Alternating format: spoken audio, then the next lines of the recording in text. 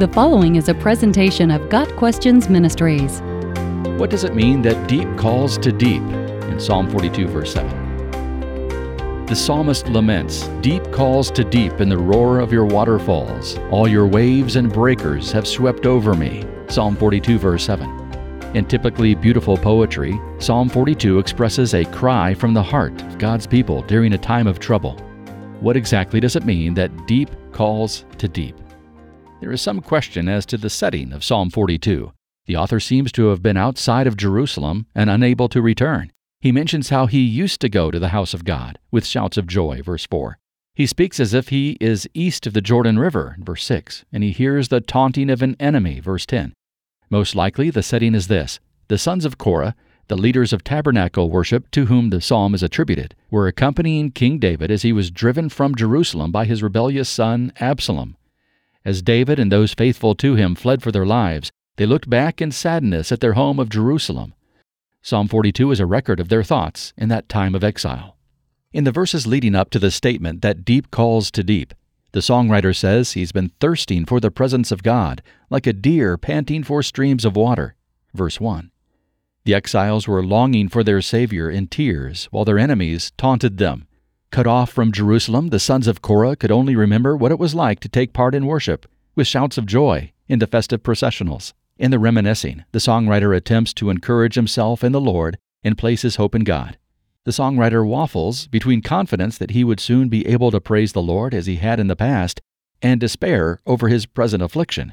The language of Psalm 42 is poetic and metaphorical.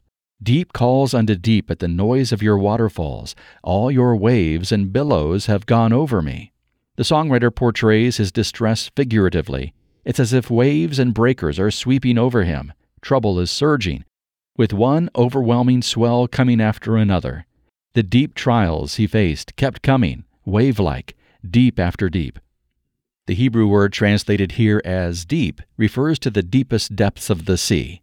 The sons of Korah, exiled with David, had lost all footing, and they felt as if recurring waves of trouble had plunged their souls into a bottomless ocean of sorrow and despair. The prophet Jonah used similar language to describe his predicament after God's discipline in his life. "You hurled me into the depths, into the very heart of the seas, and the currents swirled about me. All your waves and breakers swept over me." Jonah 2, verse 3. There's another interpretation of the word deep in Psalm 42, namely, that the songwriter is expressing the fact that his soul was in deep need of God.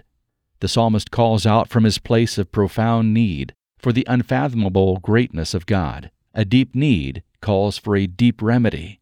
James Smith and Robert Lee beautifully elaborate on this meaning of deep calls to deep in their multi-volume work, Handfuls of Purpose for Christian Workers and Bible Students.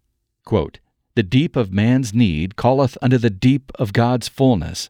The deep of God's fullness calleth unto the deep of man's need. Between our emptiness and His all-sufficiency there's a great gulf. Deep calleth unto deep.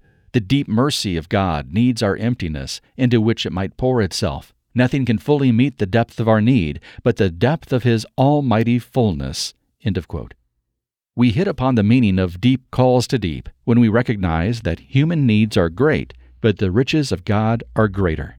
Our wisdom is shallow, but His knowledge and judgments are unsearchable. God's thoughts are deep. His love is as deep as His immense heart, as He proved when He gave His only begotten Son to die for us. The height, breadth, and depth of God's resources are without measure. From the depth of his despair, the psalmist found help in the depth of God's goodness, and he was able to say in conclusion, "Why am I discouraged? Why is my heart so sad?